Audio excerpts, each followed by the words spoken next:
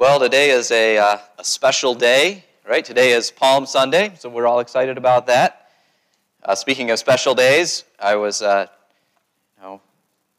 my daughter to get ready for dinner, and I said, Rachel, she's my youngest, she's 2, I said, you got to wash your hands. And so she's all excited, she runs in, and she's ready to do it, and she looks at me and she says, is today hand washing day? So she don't read into that too much. She washes her hand more than just one day. But Palm Sunday is the day, of course, that we remember and celebrate Jesus' grand and symbolic entrance into Jerusalem. So if you want to turn, we'll be in Luke chapter 19 this morning. And let me just take a minute and pray.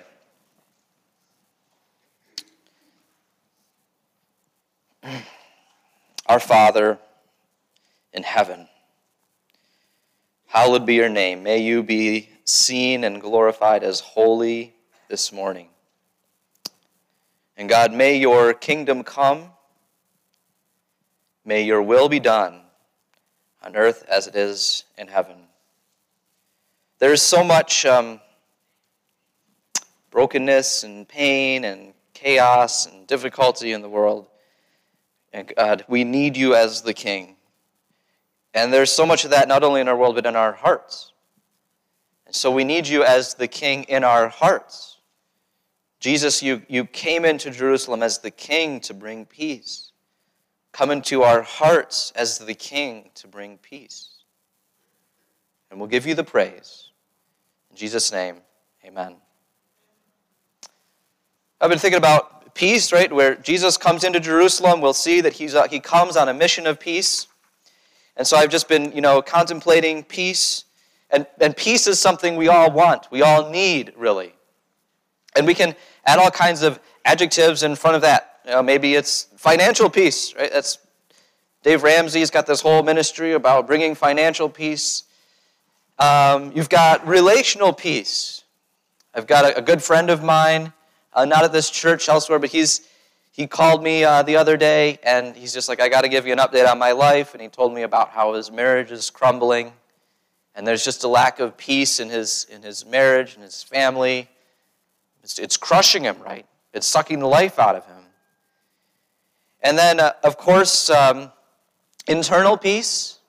Right? Again, there's just so much anxiety and stress and depression even in our world that people would do harmful things even to themselves. And you just see that internal, where does that come from? It comes from this lack of internal peace. And you can think about it at a national level, too, right? We want our leaders. We have kings and elected, or we don't have kings. We used to. We're done with that. All right. So we have elected officials, and what do we want our leaders to do? One of the things we want our leaders to do is ensure peace. We don't want to go to war. We don't want to have terrorists, right? We want security. We want peace. And then, of course, there is a spiritual component. Right? What is our relationship with God? Is our relationship with God one of hostility? Or is our relationship with God one of peace? And so that's what we want to look at. We want to look at Jesus' entrance into Jerusalem, this Palm Sunday. He comes in as this king, and he recognizes he's on a mission of peace, and the people recognize that he is on this mission of peace, as we'll see. So that's what they want their king to do. But then the question is, how is Jesus going to accomplish this peace? How does he get there? And how do we, in all these different areas of peace, how do we try to accomplish peace and security and justice and all those good things in our lives? And we'll look at how is Jesus going to do it. And what that's going to require us to do a little bit is to look forward beyond Palm Sunday to the rest of Holy Week. Of course, to the Lord's Supper, which we'll celebrate here at the end. And then, of course, to the cross. But the nuggets of that reality are even present in this passage out of Luke, from Luke chapter 19. So, let's just take a minute and read through our passage. Luke chapter 19, starting in verse 28. Starting in verse 28, it says, After Jesus had said this, he went on ahead, going up to Jerusalem, and as he approached Bethphage and Bethany at the hill called the Mount of Olives, he sent 2 of his disciples, saying to them, Go to the village ahead of you, and as you enter it, you will find a colt tied there, which no one has ever ridden. Untie it and bring it here. If anyone asks you, 'Why are you untying it?' say, 'The Lord needs it.'" And those who were sent ahead went and found it, just as he told them. And as they were untying the colt, its owners asked them, "Why are you untying the colt?" And they replied, "The Lord needs it." And they brought it to Jesus, threw their cloaks on the colt, and put Jesus on it. As he went along, people spread their cloaks on the road. And when he came near the place where the road goes down, the Mount of Olives, the whole crowd of disciples began joyfully to praise God in loud voices for all the miracles they had seen. "Blessed is the King who comes in the name of the Lord, peace in heaven and glory in the highest." And some of the Pharisees in the crowd said to Jesus, "Teacher, rebuke your disciples." "I tell you," he replied, "if they keep quiet, the stones will cry out." As he approached Jerusalem and saw the city, he wept over it and said, "If you, even you, had only known on this day what would bring you peace, but now it is hidden from your eyes. The day will come when your enemies will build an embankment against you and encircle you and hem you in on every side. And they will dash you to the ground, you and the children within your walls, and they will not leave one stone on another, because you did not recognize the time of God's coming to you." I want to look at three things. First of all, what are we going to see about Jesus' identity? What are we going to see about Jesus' identity? Then what are we going to see about Jesus' mission? And then finally, what is Jesus' method? So that's our overview of the text.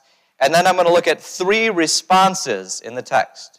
So that's how did people at that time respond to Jesus? And then the question remains for us, how will we respond to Jesus? So first of all, looking at Jesus' identity. The first point is that Jesus here is showing himself. He's using symbolism. And the gospel writer Luke wants us to understand that Jesus is king. We're just this is something we know. You should all know. We sang about it this morning. We praise God because he is the king, because Jesus is on the throne. But I just want us to see how this fits into the text, the different elements in the text. So the first thing we see is this parable of the 10 minas. Now, we didn't read that today, but if you recalled when we read verse 28, it says this: after Jesus had said this, he went up ahead going to Jerusalem. What's this? What's the this that he said? And so if you want to look back at the beginning of chapter 19, verse 11, so for me that's back one page, we see that Jesus is telling a parable.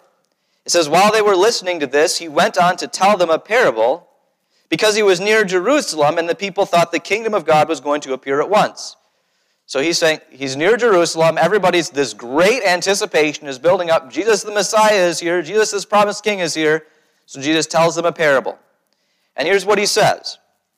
Verse 12, a man of noble birth went to a distant country to have himself appointed king and then return. And so he called 10 of his servants and gave them 10 minas, one per. And he said, put this money to work, he said, until I come back.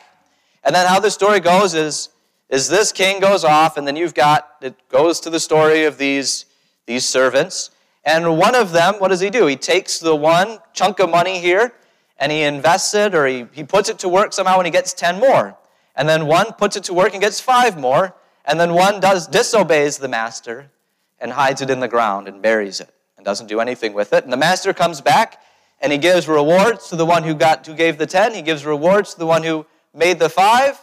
And to the one who just buried it, he said, what does he do? There's judgment at the end of that story, right?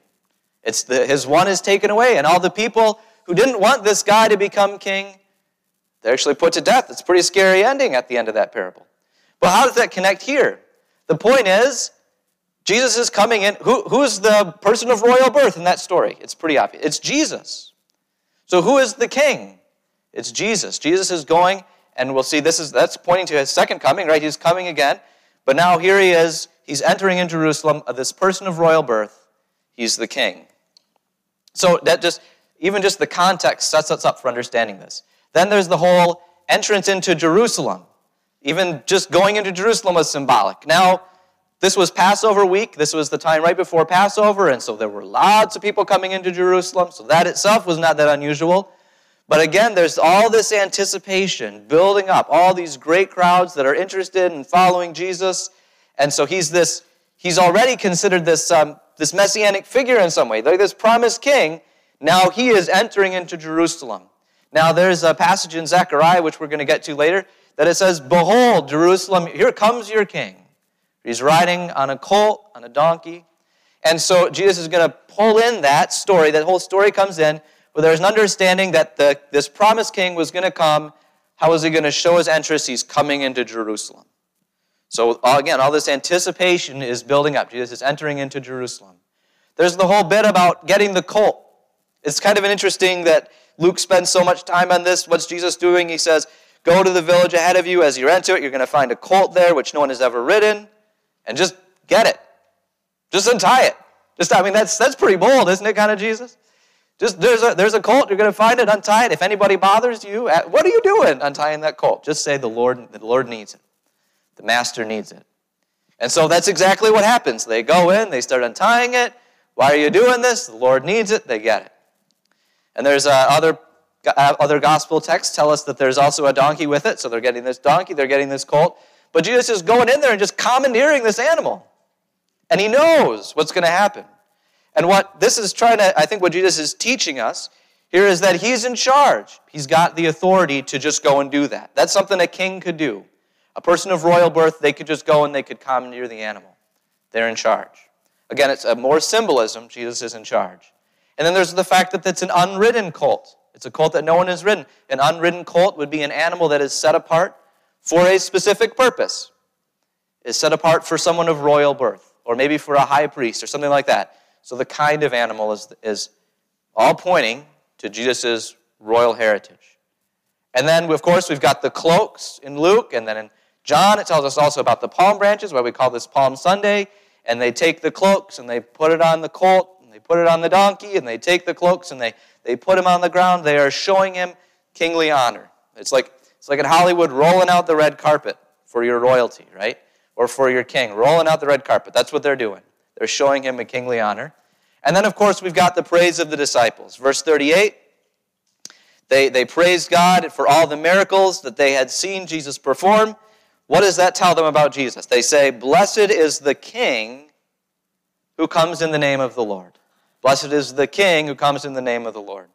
And they're harking back to the passage that the kids read this morning, or the kids recited this morning. By the way, I don't know if anybody else had this reaction, but when I saw those kids up there, I thought it and said out loud to myself, actually. Oh, you didn't hear me, but I said, "That's a lot of kids." Wasn't that exciting to see? Isn't that a lot of kids? That was awesome. I was excited by that. Anyway, so they read part of Psalm 118 this morning, and that's what the disciples are doing. The blessed is the King who comes in the name of the Lord. They recognize Jesus as King. Now, we get this. Again, I lay all this out because I want us to see it in the text, okay? I want us to know this is not just anybody making stuff up. This is in the very clear in the text. Jesus is King. But how does this apply? Let's take a minute to talk about application, right? There's a lot of ways that we could apply Jesus being King. I mean, one is he's King, so we submit to his rule in our lives. That's a good one. That's a good application. But the application here, I think, is a praise. That we see Jesus as King, and we're glad about that. We're excited about it. We praise God along with his disciples. We sing Hosanna. We say, "Lord, save us." Yes, God is King. Why were the disciples so excited? Why were the crowd so excited that Jesus was King? Because they saw in the world a pretty messed up place. I was listening to a sermon this morning by a guy by the name of Tim Mackey. So I'm listening to this sermon, and he's talking about the whole beheading of John the Baptist. And John the Baptist had said to Herod, it's not lawful to have your brother's wife. And he kind of gave a little bit of background information, and this whole thing was just, that whole process was messed up for a king to do, right? But there's a whole other bit about that, where there's this infighting among the kingdom centered around this guy taking his brother's wife. It's leading to civil war within the kingdom and these battles at the border. I mean, so there's just this unrest. And then on top of that, so you've got all that chaos, and then on top of that, you've got the Jewish people who are their religious freedoms are being taken away, and they're taxed highly and unfairly. And they just look around and say, man, this is a messed up world that we live in. Our rulers, our kings are just, they're a mess. We need another king in here. And if you can look around the world, you can see that too. And it's not just in the political realm, although certainly we see plenty of messed up things in the political realm, of course. Right? But it's in all the things I talked about at the beginning, right? In our relationships, in our internal struggles. There's just so much brokenness we see in the world. And sin and rebellion. And even if I'm honest, sin and rebellion in my own heart. In my sin, I make myself king. And by the Holy Spirit, I recognize I need a new king here. And if Jesus is going to come in and be the king, yes, that's good. I recognize I need that. Praise God for that. Blessed is he who comes in the name of the Lord into my heart. That's what I need. So we praise God. We praise God for that. It's good news that Jesus is king. That's his identity. Secondly, let's take a look at his mission. He is on a mission of peace. And again, just a few observations. I talked about how he commandeers the colt. That shows his king. The fact that it's not a ridden colt shows that it's king. But the fact that it's a colt, and then also a donkey, again from the other gospel writers, see, these are lowly animals. We'll eventually get to Zechariah. Once we get to Zechariah, we'll see your king comes humble and lowly, riding on a donkey, on a colt, the foal of a donkey. And so these are not war horses. Jesus is not coming into Jerusalem riding on a tank, Now, Jesus is going to be aware of an event that happened 150 or so years before he came on the scene. And that was the Maccabees. There was this Maccabean revolution. There was this powerful Jewish family, right? And they come in as conquerors, and they come in as kings, just like, right? And some people, maybe this is the Messiah coming in, and they come into Jerusalem conquering, victorious, and they depose all the foreign powers, and they do all that. They set up their own kingdom. Now, there's a contrast between what they were doing and what Jesus is doing here. Jesus is on a mission of peace. And then, of course, again, we saw the praise of the disciples.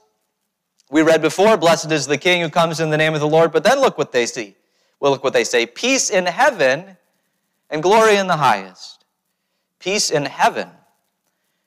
This is echoing, I think, what the angels praised when Jesus was born. Peace on earth. Right? Peace on earth. Good news for those on whom his favor rests, right? This is good. And now here the disciples are saying peace in heaven, right? They understand Jesus is on a mission of peace. And then, of course, we have Jesus' lament over Jerusalem. Look what he says here. As he approached Jerusalem and saw the city, he wept over it and said, if you, even you, had only known on this day what would what? Bring you peace. But now it is hidden from your eyes. What was going to bring them peace? Jesus would have brought them peace. What did they miss? What didn't they see? They didn't see Jesus. They didn't recognize his identity. They didn't recognize his mission, I don't think. And they definitely didn't see his method coming, which we'll get to. So Jesus is on a mission of peace. And again, what's our application here? One thing is we adopt, as Jesus' people, Jesus' mission. I think so often we adopt instead a posture of warfare. Now Paul gives us the imagery of warfare, right? When he says, put on the full armor of God. So there is a sense in which we are in spiritual battle, but it's a spiritual battle. Our enemies are not against flesh and blood, but against powers and authorities in the heavenly realms.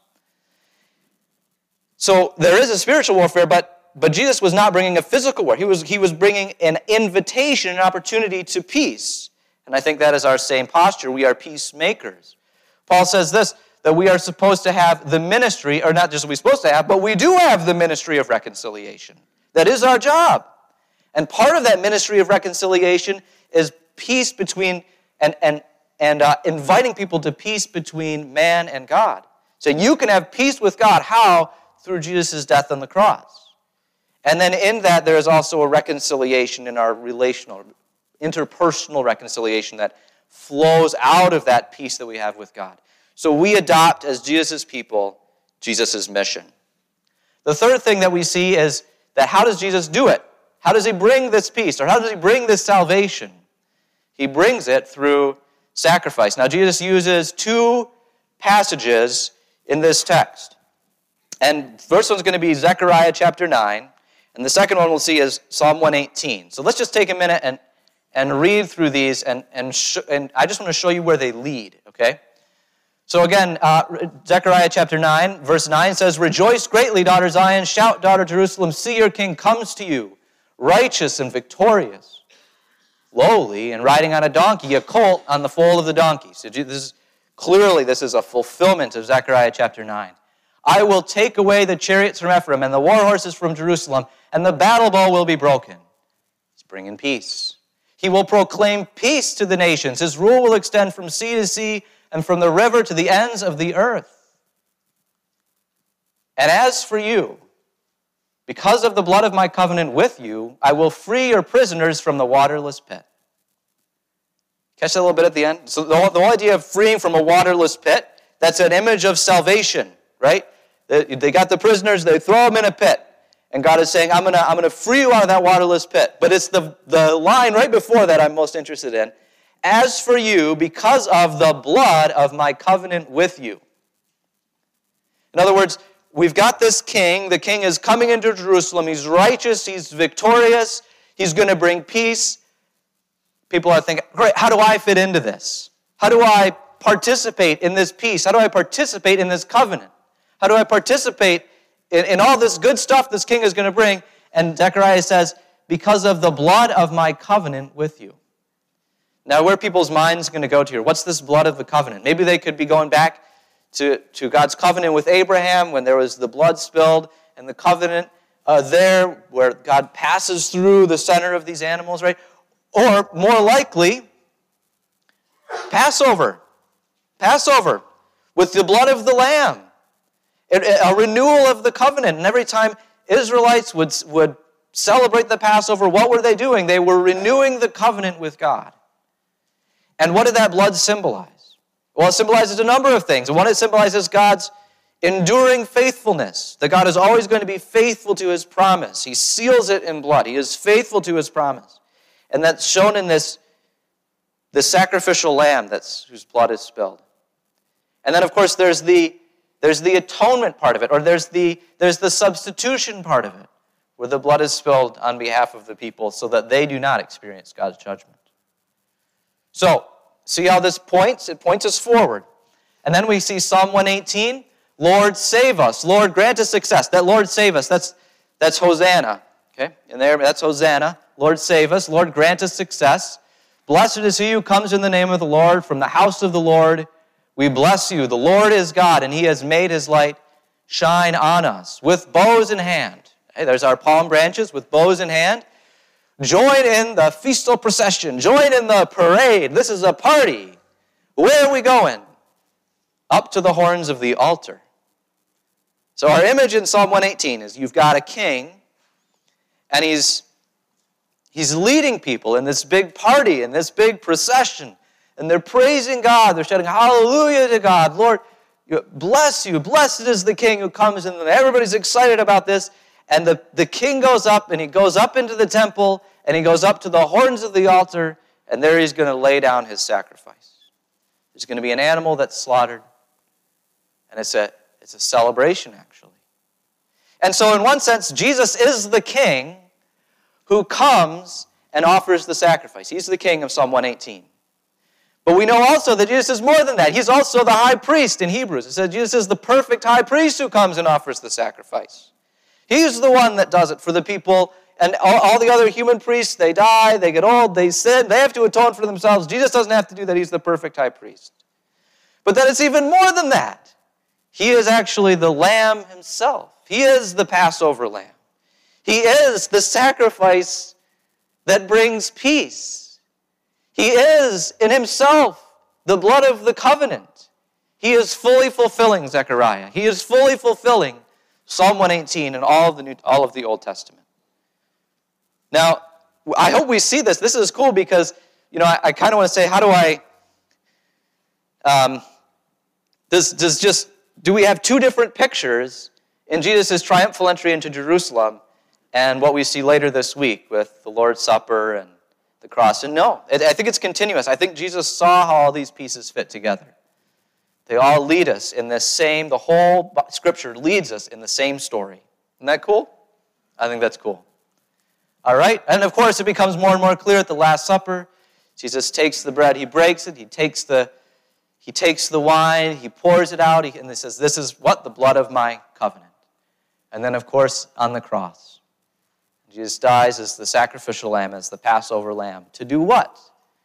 To bring peace. Now, this is kind of you could think of all kinds of different ways to bring peace. You could bring peace by conquering all your enemies. And you know what? Jesus is coming a second time. And there is a picture of judgment there, right? But the way that Jesus is bringing his offer of peace right now is through this sacrifice. It all leads there. And it's an upside-down way of doing it. But it's Jesus' way. Therefore, it's the way that Jesus' people adopt. So how can we react, or how can we respond? And I see three different responses in the text. So the first one is this: suppression. Some people see this, and they say, I don't like that. I don't like what's going on here. They're threatened by it. Look what it says. Some of the Pharisees in the crowd said to Jesus, "Teacher, rebuke your disciples." Now it's interesting, they don't go to the crowds and say, "Hey guys, quiet down." They know they can't get the crowds, but they do go to Jesus. And they, "Jesus, come on, rebuke your disciples." What are they doing? They're making a big ruckus here. What if Rome hears this? What if Roman soldiers go back and they respond? They're going to come in, they're going to shut this place down, it's going to be a big mess. Right? Maybe they're worried about that. I mean, they already don't like Jesus. We see that all over the. These are already people that are opposed to Jesus. So what do? They try to suppress Jesus. Now, it's not surprising to me that Jesus' enemies try to suppress him.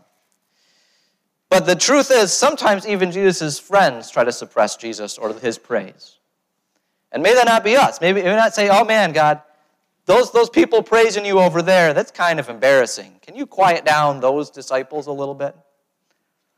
Or maybe more significantly, we suppress the praise of Jesus in our own hearts. And we say, you're meddling in something kind of uncomfortable right now, Jesus. You're kind of getting in an area of my life that I don't really want you to be king in. And we try to suppress Jesus. Not praise you here. And so it doesn't surprise me that Jesus' enemies want, but may we not, as Jesus' disciples, suppress Jesus. The second thing is a picture of blindness.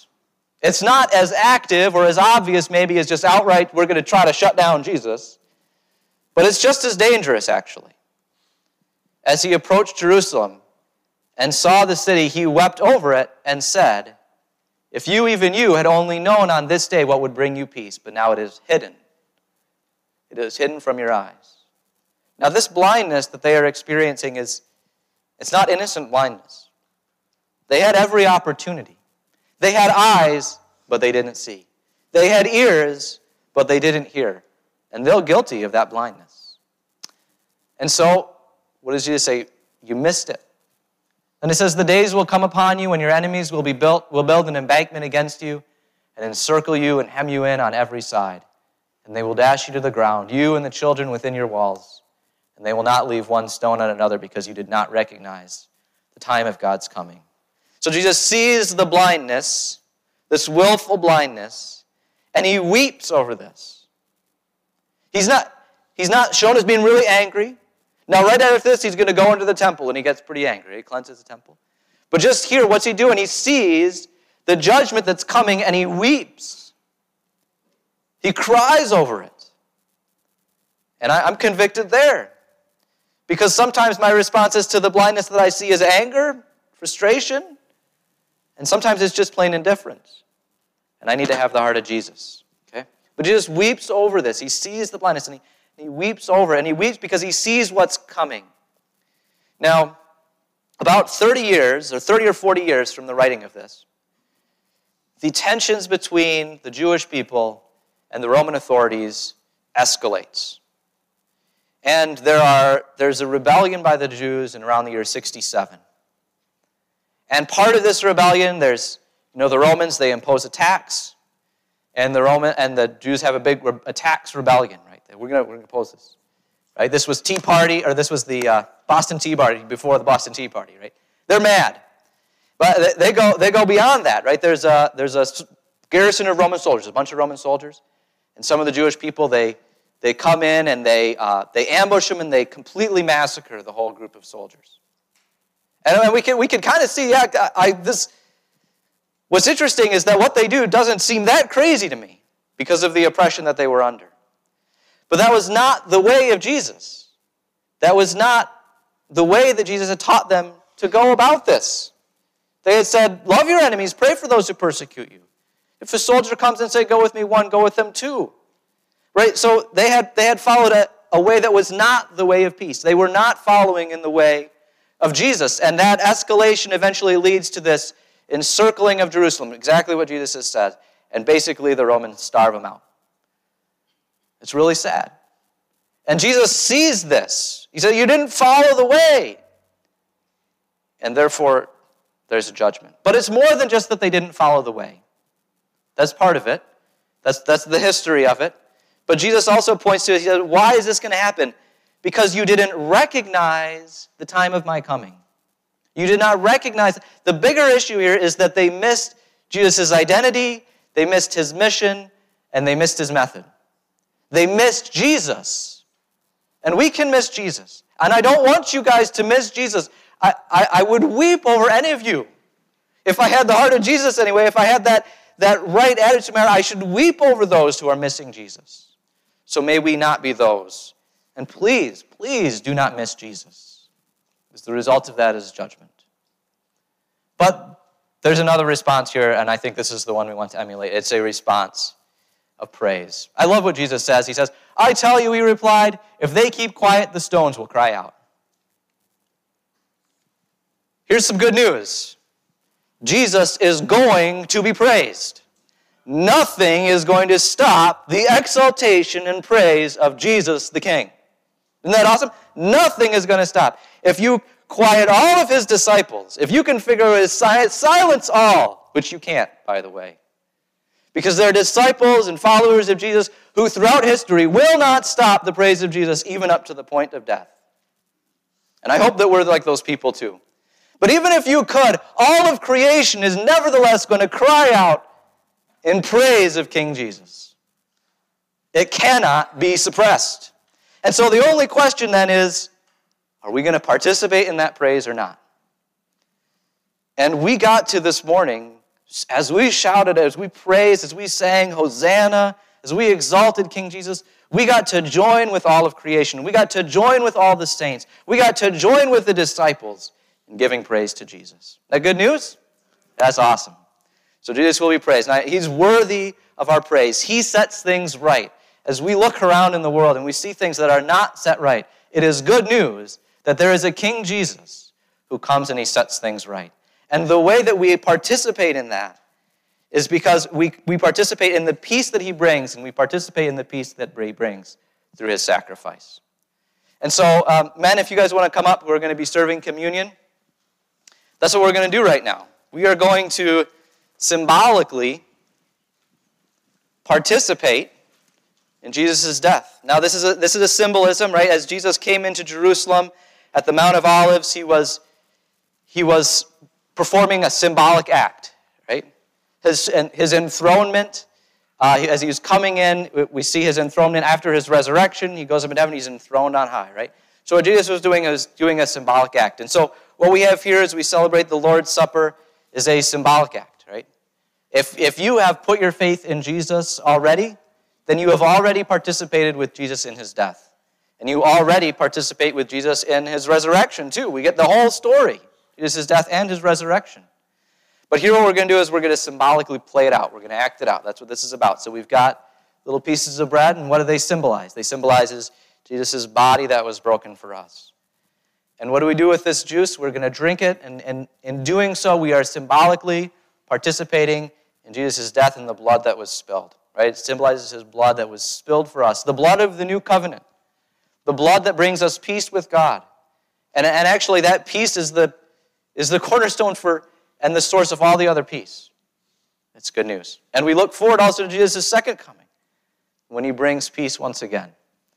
So this is what we're doing. So we're going to pass out the bread. We'll eat it together. We'll pass out the juice and eat it together, all in remembering the peace that Jesus brings through his death. We have a good king, don't we? We do that. We're willing to do that. So benevolent fund offering. One more thing. I'm burdened by the fact that there are so many counterfeit ways to peace. And we can let those get us and take us away from Jesus. But Jesus is the eternal source of peace. Every other counterfeit thing is going to pass away. But there's peace in Jesus. So cling to him this week. This is the week to think about that as we think about Jesus' death and his resurrection. Amen. Well, thank you so much for coming. You're dismissed.